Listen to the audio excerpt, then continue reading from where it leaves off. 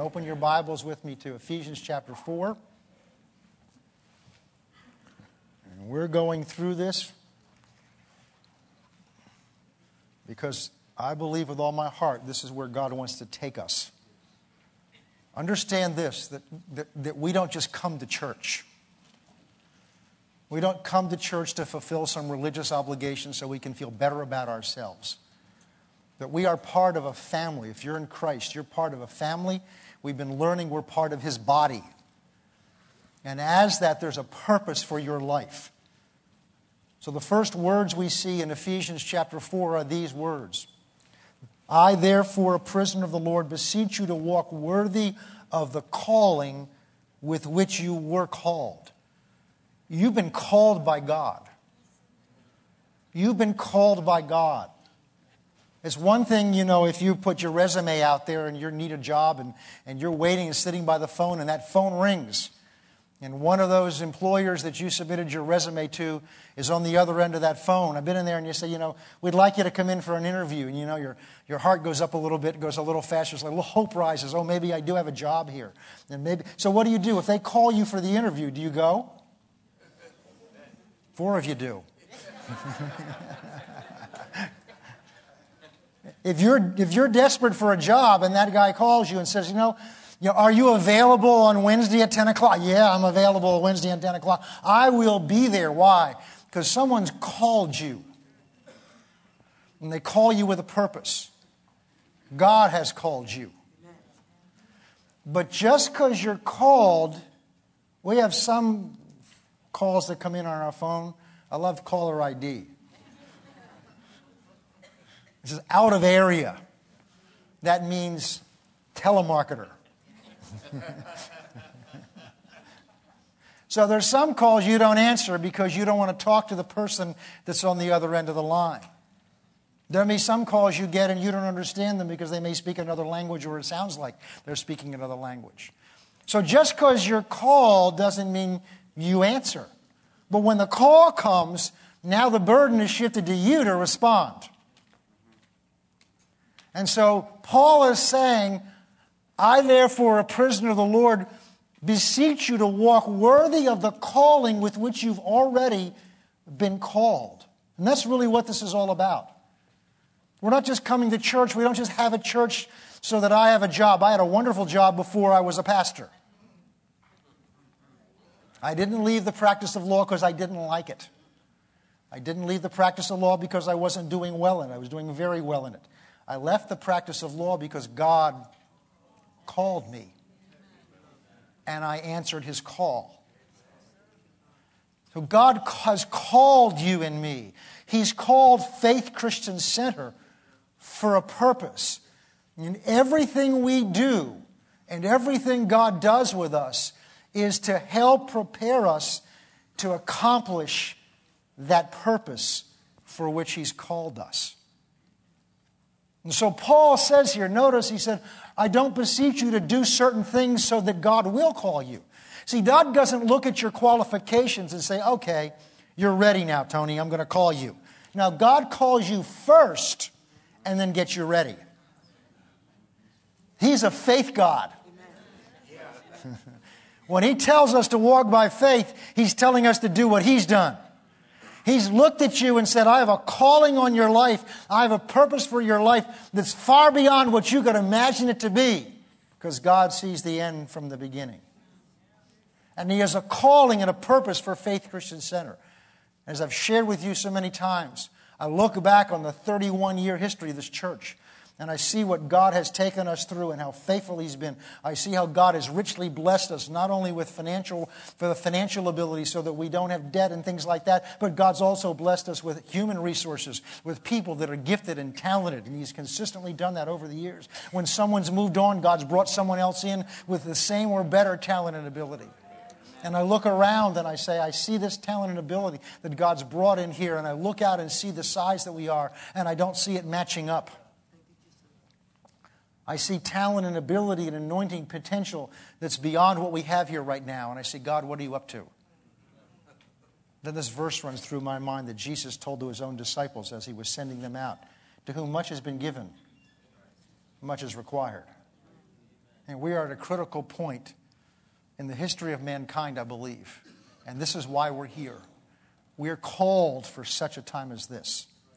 And so that's the calling that Paul is referring to. And it was not just for the Ephesians in that day and age, but it's for Faith Christian Center and for everyone else who calls on the name of the Lord. So I beseech you to walk worthy of the calling with which you've been called, with all lowliness and gentleness, with long-suffering, bearing with one another in love, endeavoring to keep the unity of the Spirit in the bond of peace. We talked about that. There's one body. That's what we've been talking about. One Spirit, just as you're called, and one hope of your calling. One Lord, one faith, one baptism, one God and Father of all, who is above all, through all, and in you all. But to each one of us, grace was given according to the measure of Christ's gift. Therefore, he says, when he ascended on high, he led captivity captive and gave gifts to men. Now drop down to verse 11. And he himself gave some what? Some of these gifts he gave in the form as apostles, as prophets, some as evangelists, and some as pastors and teachers. Verse 12, for the equipping of the saints, for the work of the ministry, for the edifying of the body of Christ, until we all come to the unity of faith of the knowledge of the Son of God, and to a mature man, or perfect man, but it means mature, to the measure of the stature of the fullness of Christ, so that we would no longer be children, tossed to and fro and carried about by every wind of doctrine, by the trickery of men in cunning craftiness and deceitful plotting. But speaking the truth in love, we may grow up in all things unto him who is the head, Christ, from whom the whole body, being joined and knit together by what every joint supplies, according to the effective working by which every part does its share, therefore causing the growth of the body in the edifying or building up of itself in love. We've already looked at several things in here briefly. We've looked at the fact that the purpose of all of this is that we grow up and mature. We grow up, but not just grow up. See, when you're growing up or where you're changing or you're endeavoring to reach a goal, if you're going to do it correctly, you have to have a picture of what that goal is. So there has to be a goal that you're aiming at. If you're just going to grow and you're just going to increase, you're not going to go very far until you have a goal. They'll teach you that over and over again. You have to set goals. You need to set a goal a mark that you're aiming towards. When they build buildings of any kind of size or importance, the first thing they'll do is go to the architect. They'll hire an architect, because you have to have an architect now. And that architect will come up with a rendering, basically a simple drawing of what it's going to look like. And you look at that and say, yeah, I like that. Or no, I don't think I like that. And he may change the shape of the outside or the shape of the windows. And you come back and he says, yeah, that's what I want. Now go ahead and design that. And then what he begins to do is come up with more complicated drawings, which eventually work. They're called schematics. Then they eventually work into specifications and detailed drawings, so that the contractor and the electrical contractors and the steel contractors can look at that and say, yes, that girder goes in this place. And if everybody does what they're supposed to do, that end result will look like that original picture. Well, God works the same way with us. He has a picture, a rendering of what you are to look like when He's finished working in your life to cause you to grow up. And He has a picture and image of what Faith Christian Center is to look like as we all grow up together. And then He tells us ahead of time what that picture is. It's nothing short of the fullness of the image of Christ. So that when someone sees you, when you've matured the way God wants to mature you and grown up the way God wants you to grow up, when someone sees you, they'll see Christ. And He said about Himself, if you see me, you've seen the Father. So God's pattern is, if He sees us, He's seen Christ. If He's seen Christ, He's seen the Father. And that's God's will. In fact, Jesus said, they're going to know what I'm like by the love that you have for one another. So that's the goal, the model. And we look at that and say, we look at Jesus and we see pictures of Him in stained glass windows. We read the story of Him through the gospel. We say, there's no way I could do that. No, there is no way you could do that on your own. But if God has set that out as a goal, then you can attain it. If that's God's calling for you, and if that's God's calling for me, it is possible to attain His calling. Otherwise, He's lied to us. And He cannot do that. We know that from the Scriptures. So that means we tend to shrink back and say, there's no that way that could happen. That's because we don't think like He thinks. Isaiah 55, God says, your ways are not my ways and your thoughts are not my thoughts. As high as the heaven is above the earth, that's how high my thoughts are above your thoughts. But he doesn't say you can't learn his thoughts. That's what that book is in your lap. So we're in the process of changing our image of ourselves. We're in the process of changing our image of this church to begin to see ourselves the way God sees us and the potential that God sees in us. And then we've gone back and looked at how God sees us. We looked through Ephesians chapter 1 and we've seen how God sees us individually and what God's plan is for you personally, individually. And then we began to look at this idea that we just read in the beginning of chapter 4, where God sees us together as one body. We are the body of Christ. That's not some metaphor or symbol. That's literally who we are. We are his body, his hands, his feet, his mouth, his ears, his arms in the earth today. And we've seen that we need to change how we relate to one another and understand that we are parts of one another if we're parts of him. And then we saw that although we're individual parts and we're one body, he's the head of it. And the significance of that is the entire body's purpose and everything it does is all working to carry out the will of the head. And so the purpose of his body in the earth, the purpose of your being here, the purpose of your life, the reason you exist is to carry out the will of the head of the church. But his will is that we work together. Not that we go off as a series of individuals trying to carry out his personal will. I think that's sometimes the image that we have. Is that we come together, I pray and find out what God wants me to do, and then I go off and do it. And I bless you, pray for you, Bill, hope God shows you what you're supposed to do so you can go off and do it, and Link, Terry, you go off and do what you're called to do, and Mark, we all do it. Praise God, we come together and rejoice. We're all doing what God wants us to do. But what God wants us to do is function together as one body. Amen. Imagine what would happen if your body, each part of your body decided to do its own thing and felt satisfied because it was performing some function. But it wasn't the function that it was ordained to perform, because if you do that, you could never get out of bed. Part of you might try to get out of bed. Part of you want to stay in bed. Part of you wanted to stay in bed this morning. Oh, be real. Come on. Part of me did. But my head says, no, you got to go. You're the pastor.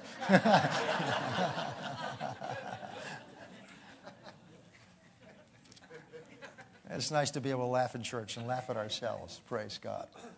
Well, let's go on today. So, the other thing we looked at the last time was this, because it's been two Sundays we've been off this subject. We also saw that if you're a part of the body, but you separate yourself from the rest of the body, by nature you've separated yourself from the head. Because the head's connected to the body. So if my hand somehow could be separated from my body, it's also separated from my head. Which means if you cannot be a Christian and separate yourself from the body of Christ and still be in fellowship with the head who is Christ. So many Christians out there don't believe that they need to be part of a church. Somehow they're above that, or they haven't found a church that meets their standards.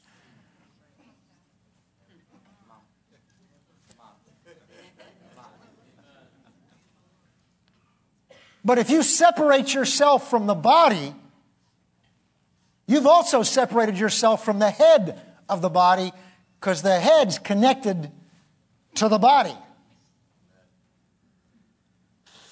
And that's what we talked about last time. Now today we're going to begin to get into the process that God's ordained for us to mature and grow. So we're going to look now down in let's go to verse 11 because it leads into it. And he himself gave some of these gifts as apostles. We just had an apostle in here this last week.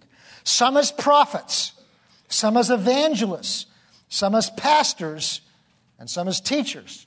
Now just stop here a second, because there are many people out there who call themselves apostles. Many out there who call themselves prophets. Many out there who call themselves evangelists, and some that call themselves pastors and teachers. Just because you have a business card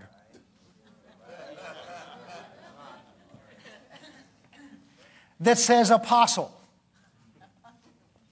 just because you have a sign on your desk that says prophet, doesn't make you an apostle or a prophet.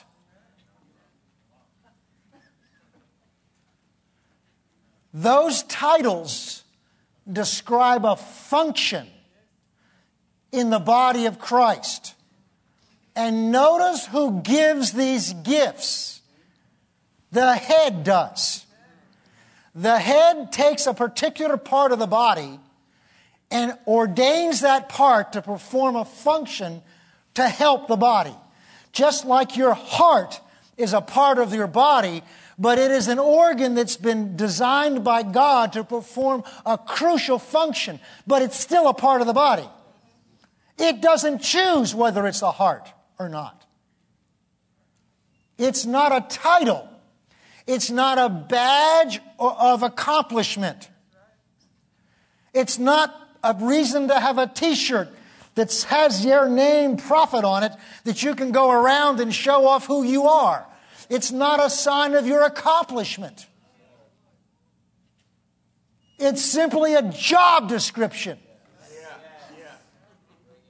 That's all it is. And you don't call yourself to that job. And if that is what you're called to be, there will be some evidence that that's your calling, because God does not call you without giving you the equipment. And the letter that Paul wrote to the church at Corinth, especially, the first and the second letter, they're both written to the same church, because Paul was an apostle. And they rejected him after he had started the church. And they rejected him because they thought they were more spiritual than he was. And so at one point, Paul refers to his credentials. And he talks about the evidence of his apostleship among them. And my whole point is just understanding because we're not lifting these offices up. They're simply a function. They're a job description. And their role is to do what we're going to talk about this morning. And that's in verse 12. They've been given to the church for the equipping of the saints. And we've talked about who the saints are. The word saint there is a Greek word that means set apart. In other words, if you are in Christ, you've been set apart from the world. It's simply referring to Christians.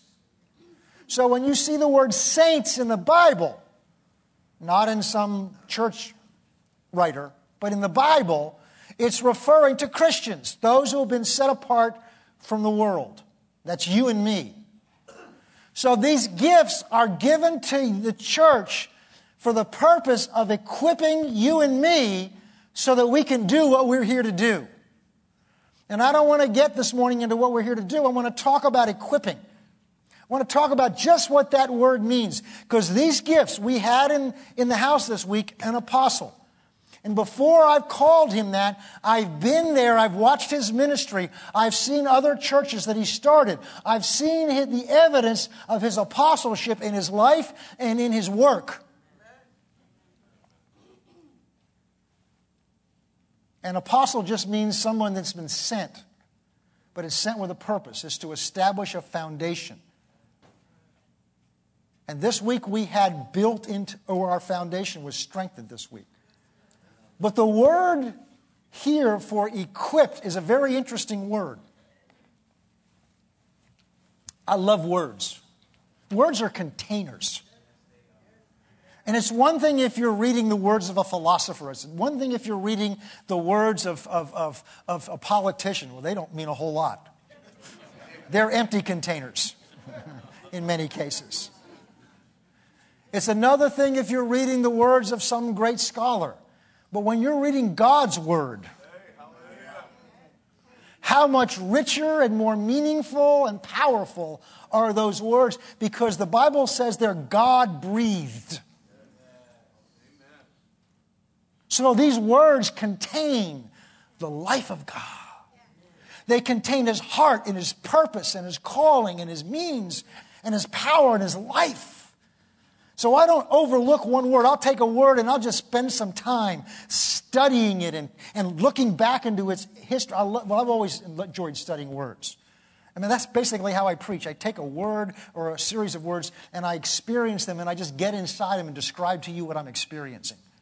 And that's what we're going to do this morning. This word in Greek is katarsismos. K-A-T-A-R-I-S-M-O-S. Katartismos. Katarsismos. Yeah. And it means equipping, but if you go back and study the root of this word, it's very interesting. It has two basic meanings if you study the root of it. The first root of the word is to mend something that's broken. Now, this is what these gifts, which includes a pastor, is to do for all of us. The first meaning of this word is to mend, and the root of it goes back to the word was used when a physician mended or did a process by which a broken bone was mended. Now, if you stop and think about it, a physician, a doctor, he cannot mend anything. But what he does do is put back in place so it can mend itself. A number of years ago, one of our sons was playing basketball over here, and he went up to rebound something, and somebody bumped into him inadvertently and took his feet from underneath me, and he landed on the floor on his arm. And it hurt. He came home. We prayed over it, but it didn't. It just kept getting worse and worse. So I figured we better go to the doctor. So we took him to the doctor, and the doctor had an X-ray done. He says, "Yeah, there's a fracture there, and we're going to need to set it." So they put him out a little bit and they put his arm under a X-ray machine, and under that X-ray machine or whatever it was, they readjusted the bone so that it could be right in back where it was before it was broken. And then they put a cast on it so that wouldn't move. And then the orthopedic doctor said it's going to take I don't know how many weeks to keep that cast on because it will take that much time for that bone to begin to knit itself together. And there's a process by which that bone will begin to not just be physically next to each other, but it will begin to literally reconnect itself. And this doctor had studied that process. He knew it well because he knew something about this that I didn't understand. Because he showed me the X-ray. He said, it's very fortunate because at that time I think he was probably, 15, 16 years old. He said, in this, right above the wrist, there's a thing called a growth plate. I didn't know that was there. And he said that growth plate is what allows this arm to grow at the same rate that the other arm's growing.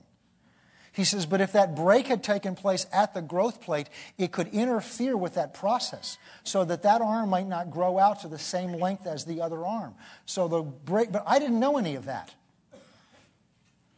Not only that, he knew what to do about that and what to do with it. And here's my point.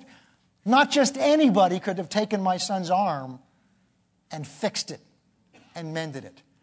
It had to be somebody that had studied, somebody that had understanding and ability to understand what was the material was, what the bone was like, and also to understand what to do with different parts of it, and also to understand what to do to get it lined up so that it could heal itself. The physician did not have the power in himself to just touch it and make it grow back together again, but what he had was knowledge and wisdom by which he could put it in a place by which the body itself could do that.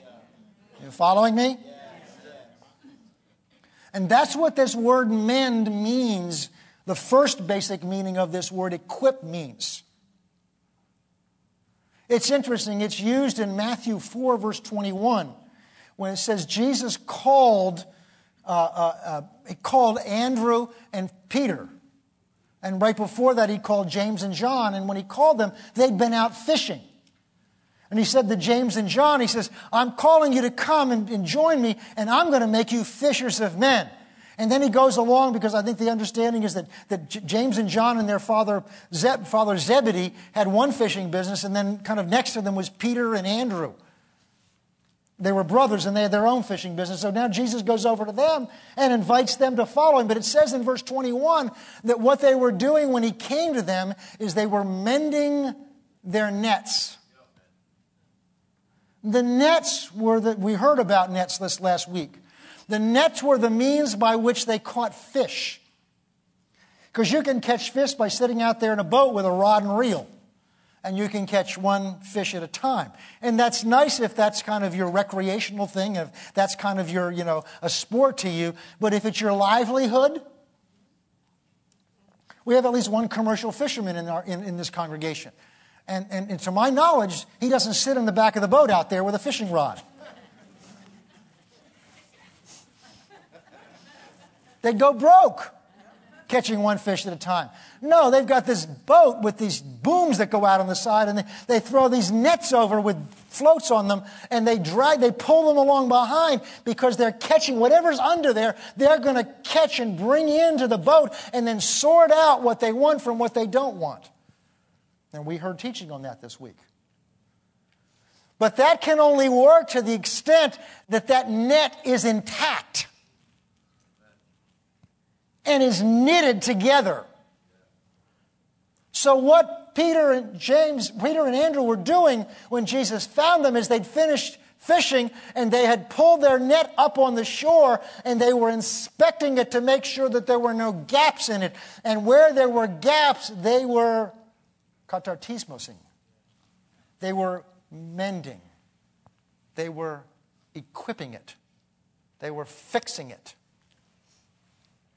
That's what this word, the meanings that this word has. So we see that these gifts are given to the church, first of all, to take people that are broken and mend them. To take lives that are hurting and help make them whole. Why? Because you're part of a body. And if part of the body is hurting, it doesn't function as well. If part of the body is ill or diseased, it doesn't function as well. And all of your body is designed to begin to minister to it and take care of it and help it. But that instinct is designed, is built into your body through your DNA. But the body of Christ does not have, it's in us, but we don't know about it until someone begins to show it to us. Someone begins to teach us and explain it to us. And those are the functions of these 5 gifts. One of the functions of these 5 gifts is to begin for God to use those gifts to help mend us. So you come into Faith Christian Center and you may feel broken. Your life is broken. You may look at your past. You may look at yourself and say, how could God use me? I'm dysfunctional. How could God use me? I had a terrible childhood and I was misused and all kinds of things and I'm hurting and broken inside. But you're part of the body. You're a part of the body.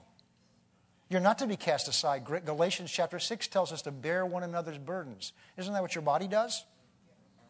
Isn't that what your body does? If there's a part that's not working right or your rest of your body bears that burden. It carries that burden around. It recognizes that whatever's wrong with your foot is wrong with you. So these gifts are given to help mend us. Take areas where we're broken, where there's parts of the body itself may be broken or separated from each other. There may be shifts or divisions, schisms or divisions in the church. There was at the church at Corinth.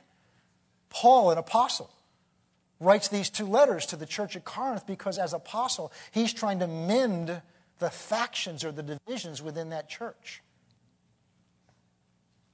Just think about God. See, it's not like the army where they take you where they are and they whip you in shape. They don't care about you. They need you. God loves you. You're part of His body. He cares about the fact that you're hurting and broken. He cares about the fact that parts of you may not be functioning the way they should be. And He wants to minister to you. He wants to strengthen you. And isn't that what Jesus did when He walked on the earth? We saw in Matthew 4:23, Jesus went about through all Galilee, teaching in their synagogues and proclaiming or telling the good news of the kingdom. And what was that good news? And He went about healing all who were sick and all who were diseased.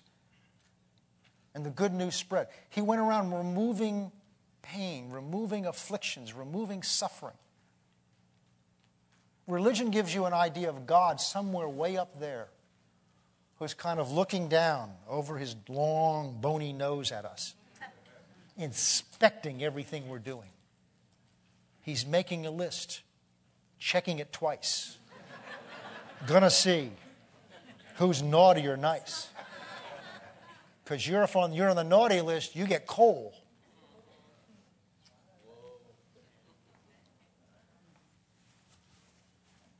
That's what the religion thinks about God.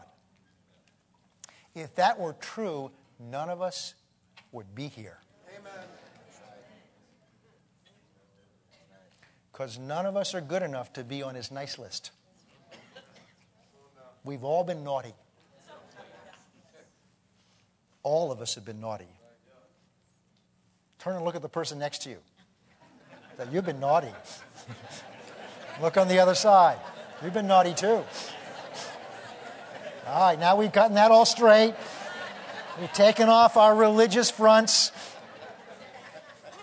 But Romans chapter 3 says that's what qualifies you for God's grace. Amen. Jesus said to the Pharisees, I didn't come for those that are well, those that have it all together. A physician is needed for those that aren't well. So these gifts are given, first of all, to bring healing or wholeness or mending. And I love that process of the bone. Because an apostle, a prophet, an evangelist, or pastor, or teacher can't do anything on their own.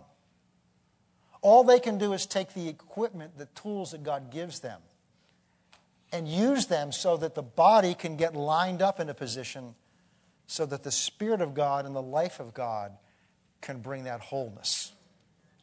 Just as the life that's within your body takes those broken bones when they're in the right position. But see, they've got to get in the right position. When they're positioned correctly, then the healing can take place. There's some people in the body that are hurting and need healing, but they can't receive it because they've not allowed themselves to be put in the right position where that healing can be brought to them. Amen. I think I will. Notice where the healing in your body comes from. It comes from your own body.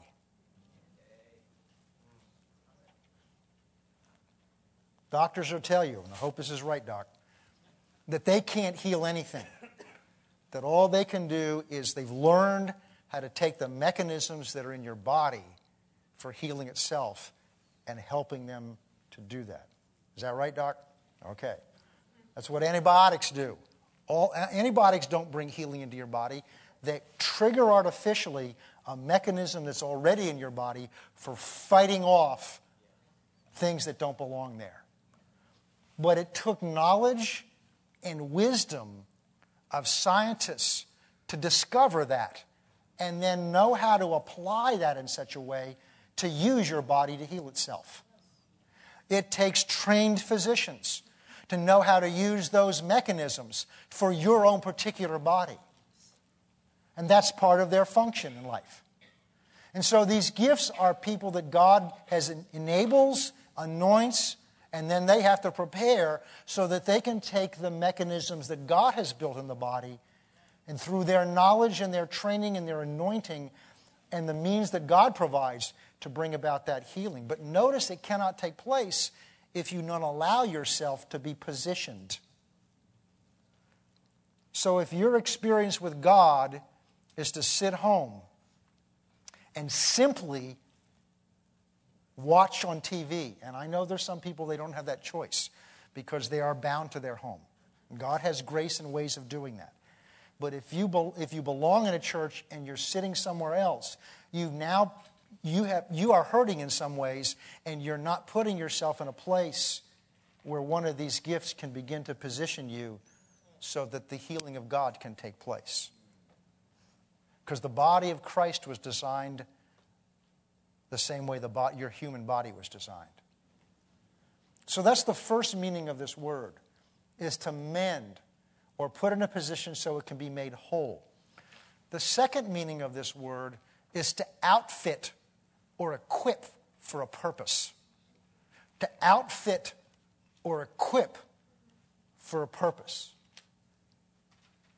It was applied originally to ships that were going out for whatever purpose, fishing or transporting goods. And before that ship would leave the dock, they wanted to make sure that, first of all, it was safe, that there were no holes in it, there were no leaks in it. They wanted to make sure that there was nothing that could hurt that ship or destroy its ship or keep it from its purpose could get into it. Then they wanted to make sure that all the rigging, all that was necessary so that that ship could be controlled and propelled, so that if it was a sailing vessel, which as they were in these days, that it had this, there were no holes in the sails, that there were the lines that they could use to control the sails, that the rudder worked correctly. They would check all of the equipment. They would check all the equipment to make sure it functioned correctly. Because you don't want to get 3 weeks out in the ocean and find out that this mainsail you're going to need when you pull it up has got holes in it because the rats have been eating away at it. The word also meant that they provided the stores or the food and the water that the crew was going to need, the supplies that they were going to need to accomplish their purpose. That's what this word means, equip. That's the second meaning of this word. It means to outfit or prepare or to get ready and provide the resources that are needed for what it is you're supposed to be doing. It always implies for a purpose. So it's to equip for a purpose. I want to give you a couple of scriptures and show you examples of where it's used. By the way, back on the word mending, the Galatians chapter 6, verse 1 talks about you who are spiritual, restore a brother who's fallen. The word restore there is the same word. And there it is, again, the body restoring itself. The body bringing back and making part of it that's been injured or separated whole or including it. All right, we're looking at this word outfitting. Go to Hebrews chapter 11.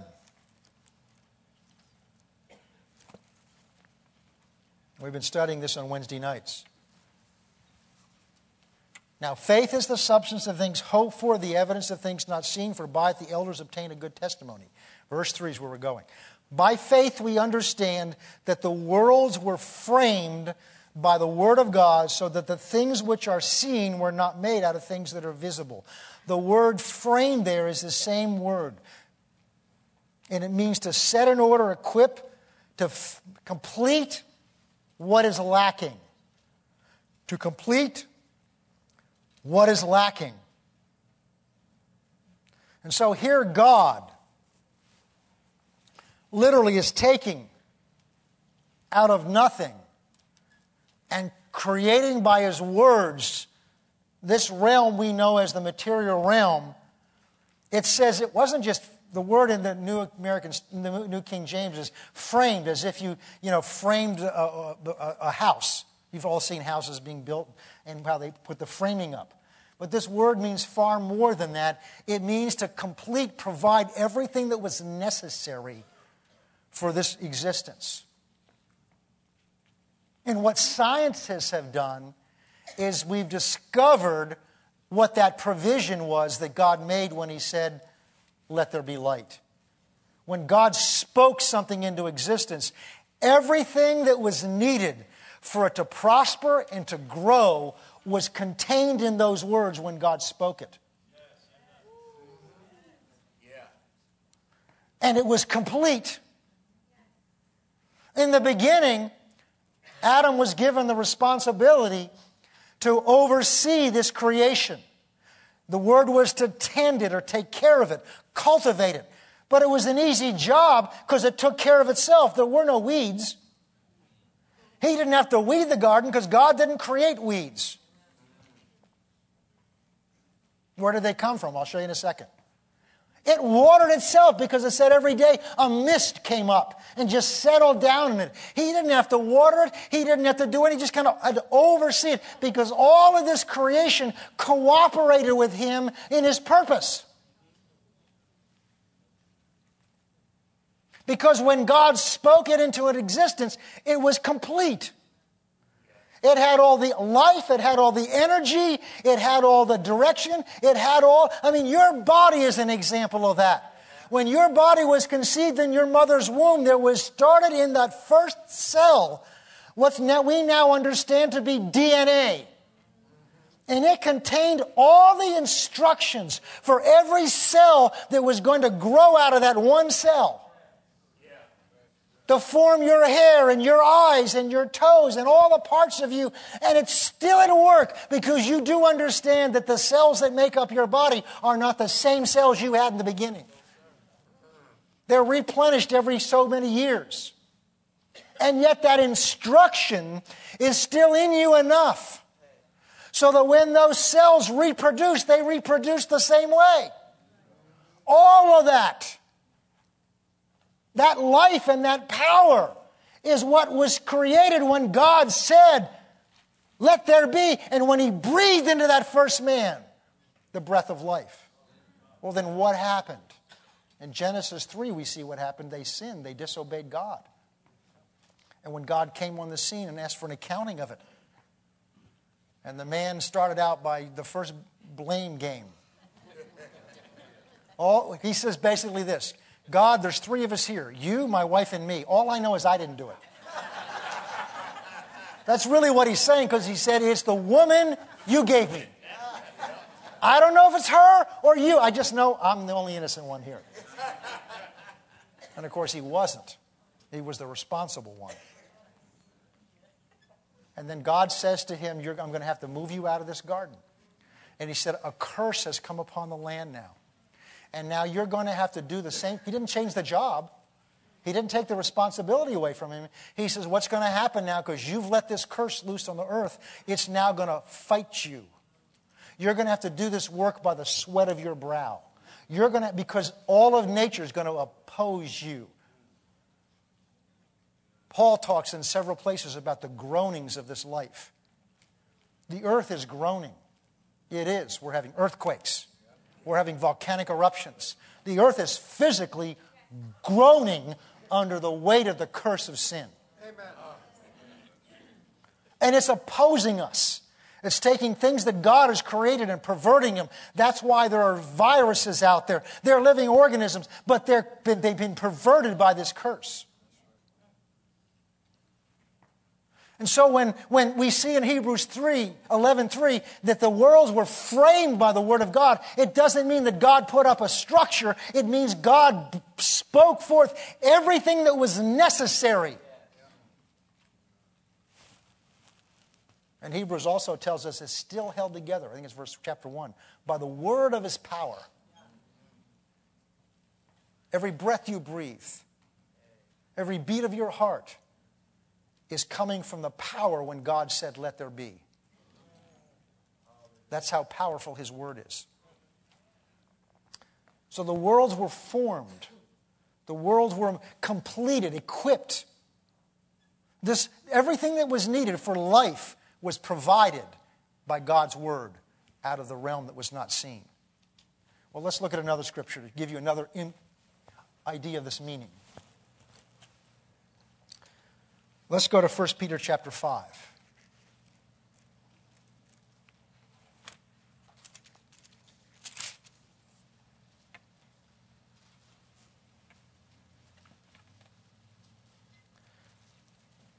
Verse 10. May the God of all grace who called us, there we go again, who called us. It'd be interesting to go through your Bible, go through your concordance, and look up the word called and see how many times it appears. Called us to His eternal glory by Christ Jesus. After you've suffered a little while, He will perfect, establish, strengthen, and settle you. The word establish there is the same Greek word. It means to establish you, put you on a firm foundation. So these gifts are given to the church to help mend us, make us whole where we're not whole. But beyond that, to give us the equipment to complete us so that we're strengthened, we're strong, we're established. In Ephesians chapter 6, starting in verse 10, Paul, talking about spiritual warfare, says, "Finally, my brother, be strong in the Lord and the power of His might." And then he goes on a couple of verses later and says, "Taking unto you armor, the full armor of God, His provision for standing against the wiles of the enemy." God is, although there's an enemy loose, God's taken us, the Bible says, out of His dominion, Colossians 1:13, and transferred us into the kingdom of His beloved Son, yet we're still, that's in your spirit, man, yet your body's still in this realm. You've noticed that, haven't you? And in this realm, Satan's the god of this world. Not forever, but he's the god of this world. The Bible refers to him as that.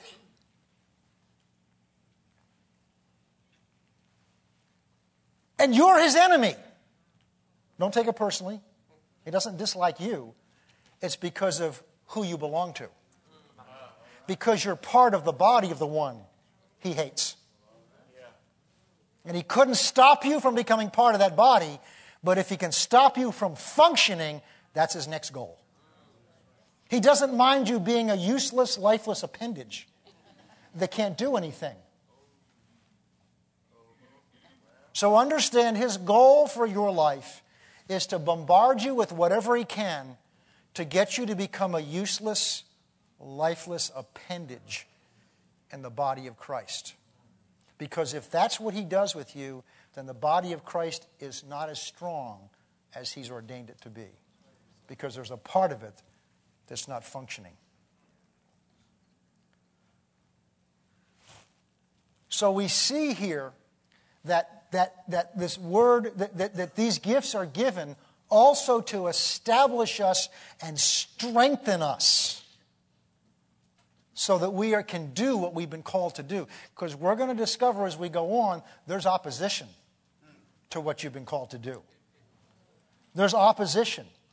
It's not a free ride just because I answered the call. Now the devil doesn't just step aside. "Oh, I lost them. They're called. They discovered they're called. I'm really sorry. Please, go ahead. Just go ahead and destroy my kingdom." No. But there's nothing to be afraid of because you're part of the body of Christ. And he has overcome him. He has overcome him. Well, let's look at another scripture.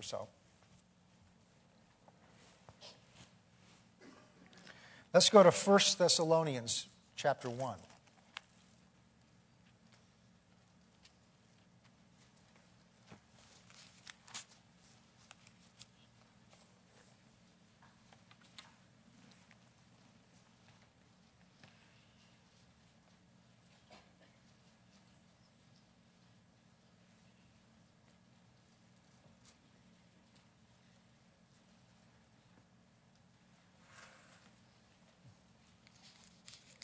No, that's not it.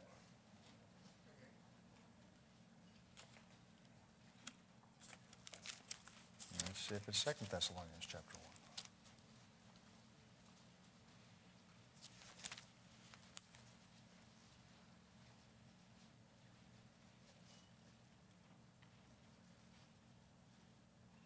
Good scripture.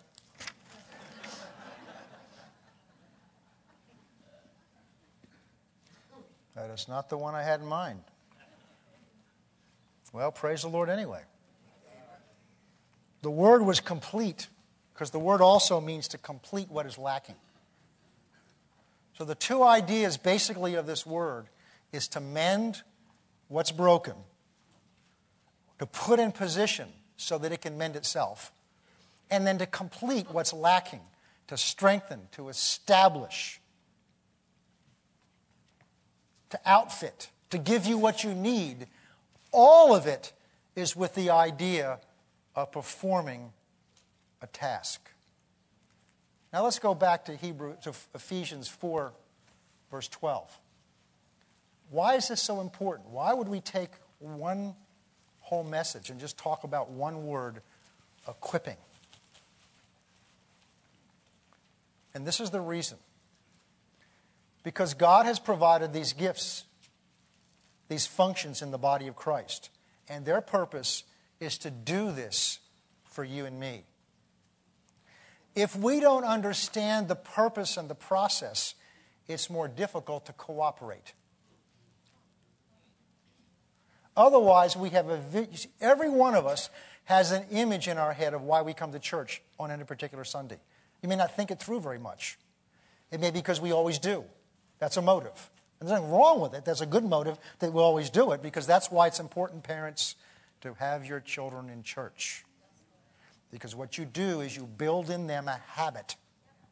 So that when they're older and they're in that day, well, I don't know whether to go or not, that's been built into them. You just assume you go unless there's some really clear-cut reason why you don't. It's just built into them. Our kids came, when we went to church, when I had church before, we had Sunday night service. So we had little kids, they came Sunday night. They slept on the seats, that's fine, but they were in church. They were in church. They were in church. It was built in them. We go to church. You live in this house, we go to church. I pay the mortgage. We go to church. We put the food on the table. We go to church. It doesn't matter. We go to church. We go to church. We go to church. Because it's in church that the breaks and the divisions and the hurts are now in a place where the Spirit of God can take and bring that healing, and can happen in a moment's time. So why is it important to learn how to cooperate? And we'll just introduce this. We'll get into this next time.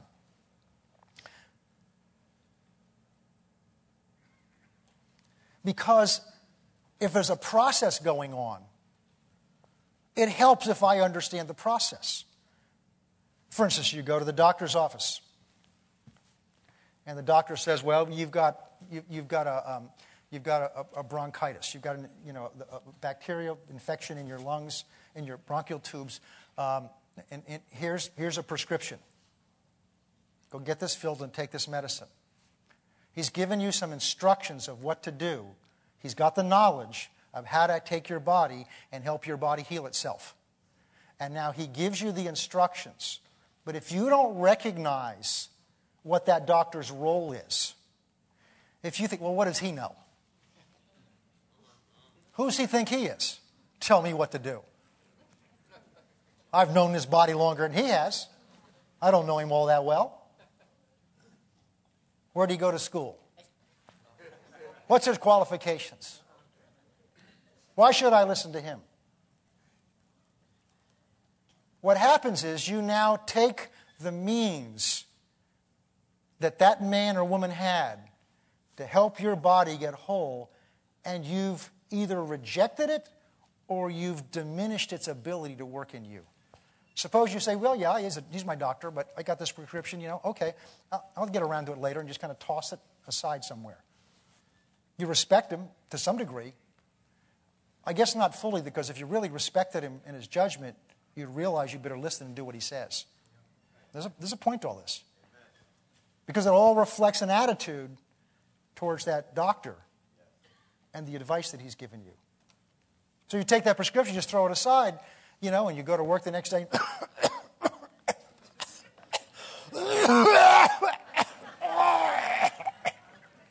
How are you, brother? I'm healed.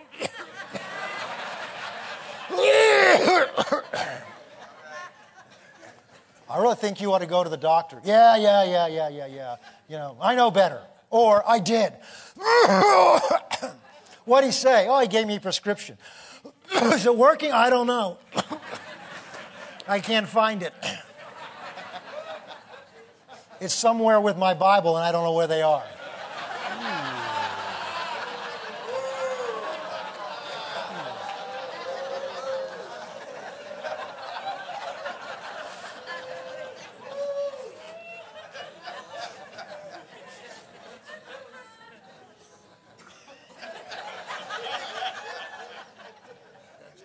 See, it's not enough that He knows what you need.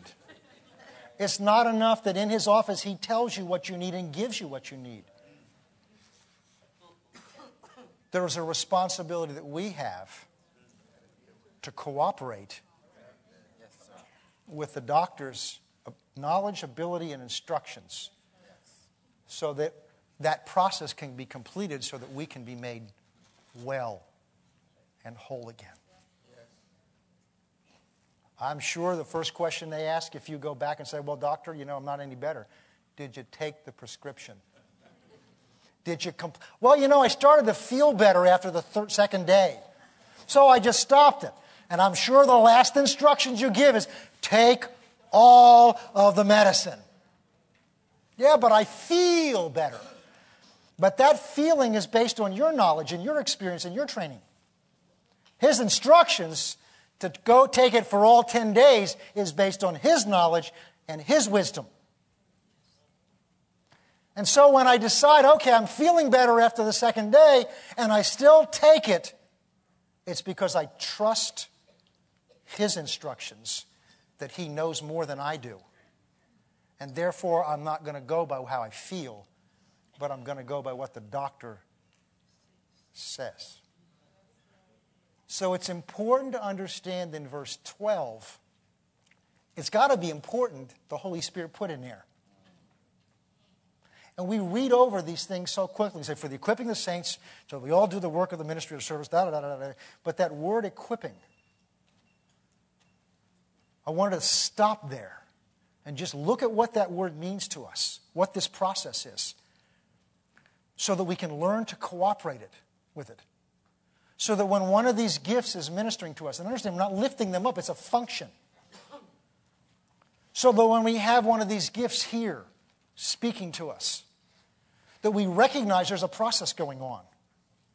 That's someone God has called and ordained and anointed as part of this process of equipping me, of mending me, getting me whole. Part of the process of giving me what I need to do what I'm called to do, of strengthening me, of outfitting me, of completing the work that God's done in me so that I can go on and do the next thing we're going to talk about, which is what my responsibility is. For the equipping, the mending, the healing, the making whole of us, the saints. For the establishing, outfitting, providing the resources and equipment that we're going to need. For the strengthening and completing of the saints, for positioning us so that the Spirit of God can do in us what we want to do. What we're going to go into next week is we're going to begin to look at this process of equipping. How does that take place?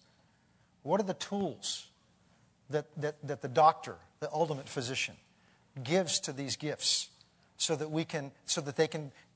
they can mend us, so that they can complete us, so that they can strengthen us, so that we'll recognize them when they're given to us. So we'll recognize the prescription, and we'll recognize the pills, and we'll know what to take because we know that if we do what the doctor says, it will work. And we know if we do what God says and cooperate with Him, then He will equip us and strengthen us and establish us so that we can do what we're called to do.